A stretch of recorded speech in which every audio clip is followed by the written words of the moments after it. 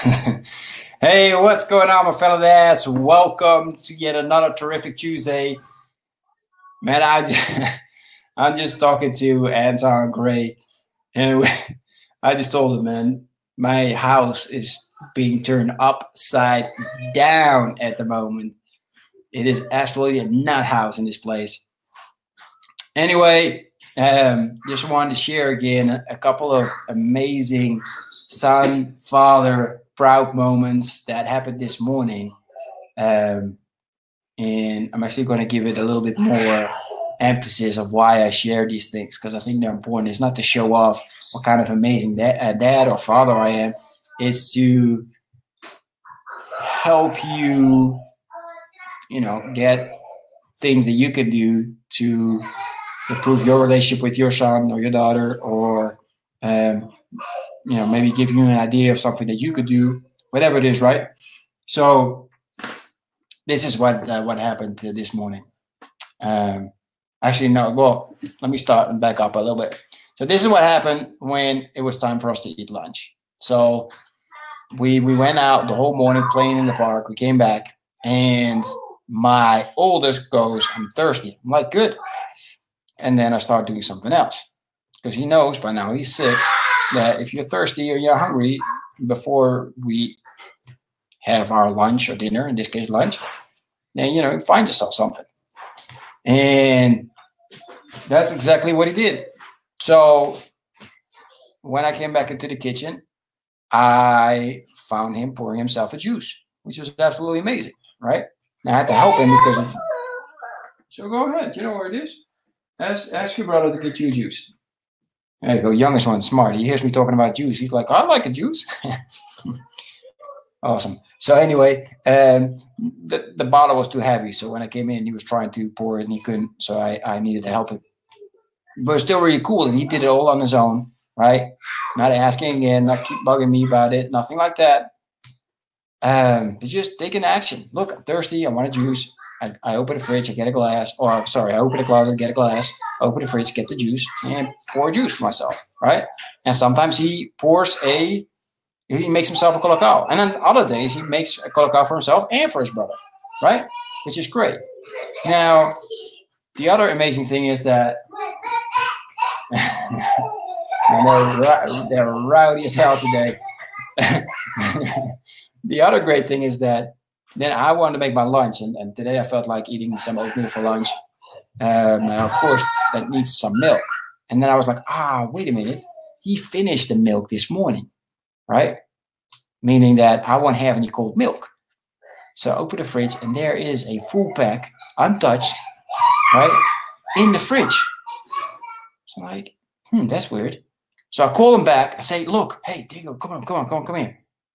Did you finish the milk and then put it in a new one?" He's like looking at me like, "Yeah, of course." And I'm looking at him like, heck yeah. I mean, I forget that most of the times. So for him to do that and notice that, look, I finished it, I got to replace it, that's awesome. Now here comes the opportunity, because as I said, it's not about me showing you how amazing my kids are, because man, we have our good moments and our bad moments like any other family. What I'm trying to share with you is that pick that moment. Because what I did then was, because he turned around and wanted to walk away, right? So I went on my knees and I called him back, right? And I gave him a huge hug. And I told him how absolutely fantastic that was, right? How absolutely amazing and his dad found out what he did, and how proud his dad is of him, right? And I looked him deep in the eye while I'm telling him that, and I see his face is light up and smiling, right? Makes him happy, makes him feel good, makes him confident, right? Because we want confident kids. So I took something that went great, and I took the opportunity to, make him feel good, make him feel confident, make him know that that's something that daddy really appreciate, right? In the hope that next time he does it again. If not, then that's okay too, right? So as I mentioned in the text, here are the dangers, right? One, I got 2 kids. I got a younger one. He's not a little rowdy, he's rowdy, right? Parents that got 2 kids or more, they know there's always one that just goes absolutely bananas. right? At the moment, it's my 3-year-old. So I got to be careful to be promoting all the great things that my oldest son is doing while not paying enough attention to my youngest son and making sure that I pick out the great things that he's doing as well, right? Because he's at a different level. So that's one of the things that I'm working with, but I recognize as well. So that's one of the dangers. The other danger is the following. Like when you start teaching your kids, like, look, I'm not always going to be here, or I'm not always have the time to help you out, make your sandwich or grab you some cookies or do whatever. Sometimes you got to do it on your own, right? And then you teach them how to do that. So what happens, for example, is that, you know, he goes out, he's hungry, he goes and grabs a snack. And instead of grabbing an apple or a banana, he grabs a cookie or a candy, which is possible, right? So by the time that you come in, what happens is that us dads, we get upset. It's like, dude, why are you walking around with a candy for?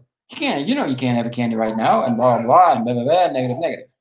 Oh, we're forgetting the whole positive. He did it all on his own, right? So he feels bad, and what you've been teaching him is like, hey, you got to take this on your own, you know, help yourself. That's completely gone, and he probably won't do it again for a while. So it's important then that you completely, you know, focus on what he's saying and make sure that you say, look, man, great, you did that on your own. That's great.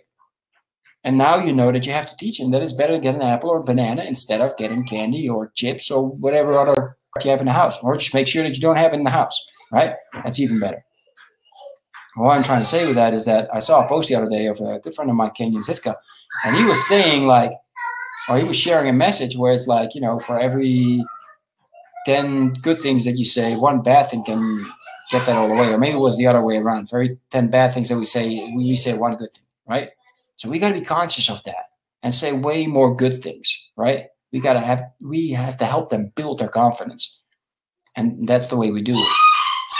So it was right. It was the message saying 10 bad things, one good thing. So we should work on ourselves and turn that around and make sure that for every bad thing that we say at least 7 to 10 good things, right? That we see about them, that we love about them, whatever it is, right? I think that would be a great challenge for everybody. So let's set that up as a challenge for the next 7 days. Let's try that for every bad thing that we say about our kids or to our kids, whatever it is, to whoever, we're going to try, or we're going to do it, right? We're not try, we're going to make sure that we say 7 great things about them, 7 positive things about them. All right. So I hope that helps. If you like this, make sure you share it with your friends. If you have any questions about this, or you have a question about something else with me, put it in the comment section. And that said, also, if you want to know when I go live with guests that I have on, like I had a guest on 2 hours ago, Vincent Lafon, make sure that you click on this link, and that way I can keep you posted on when I go live again. Right? So there's the link. Also, if you follow the link, I'm going to share with you completely free my challenge guide. So my guide to help you with your current challenges over and over again. All right. So thanks for being here. I wish you all a terrific Tuesday, and I will talk to you guys very soon. Take care. Bye-bye.